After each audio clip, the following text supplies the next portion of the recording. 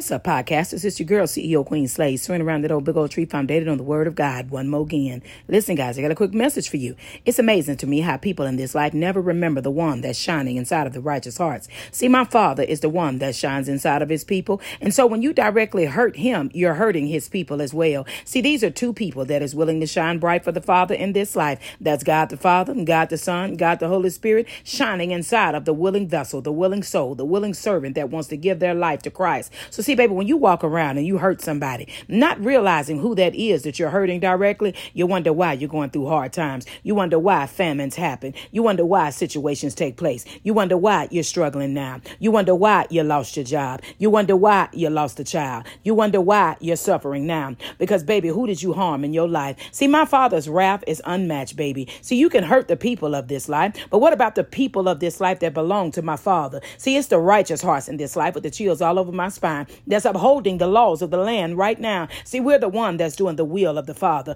We're the one that's not forgetting the Father. We're the ones that's trying to stay next to the Father. We're the ones that's shining the lights for the Father. And so when you hurt my Father's people with the chills on my spine, baby, you better put your seatbelt on because it's about to get real. The aftermath that comes with my Father, the pain and suffering that comes from my Father, the anguish that can come from my Father, you better get out of his way. See, so many people take that for granted in this life. They always want to say that karma is a beast. No, baby, let me tell you about the beast that is, and that's the power that is the beast. See, so many of you guys forget who my Father is until a tornado come through your city. I mean, a tsunami can blow through your state. I mean, a volcano can erupt at any time. I mean, an earthquake drops down and shields get up. I mean, people get all scared and want to call on the Father. But what about in the good times when you got everything right? You don't remember the Father. You don't call on his name. See, it's amazing to me how you be suffering right now. Then you want to reach out to the Master, help me, Lord. But what about when he needed you in the midnight hour to shine your light to help somebody to come home? See, baby, you guys take this life for granted, not me.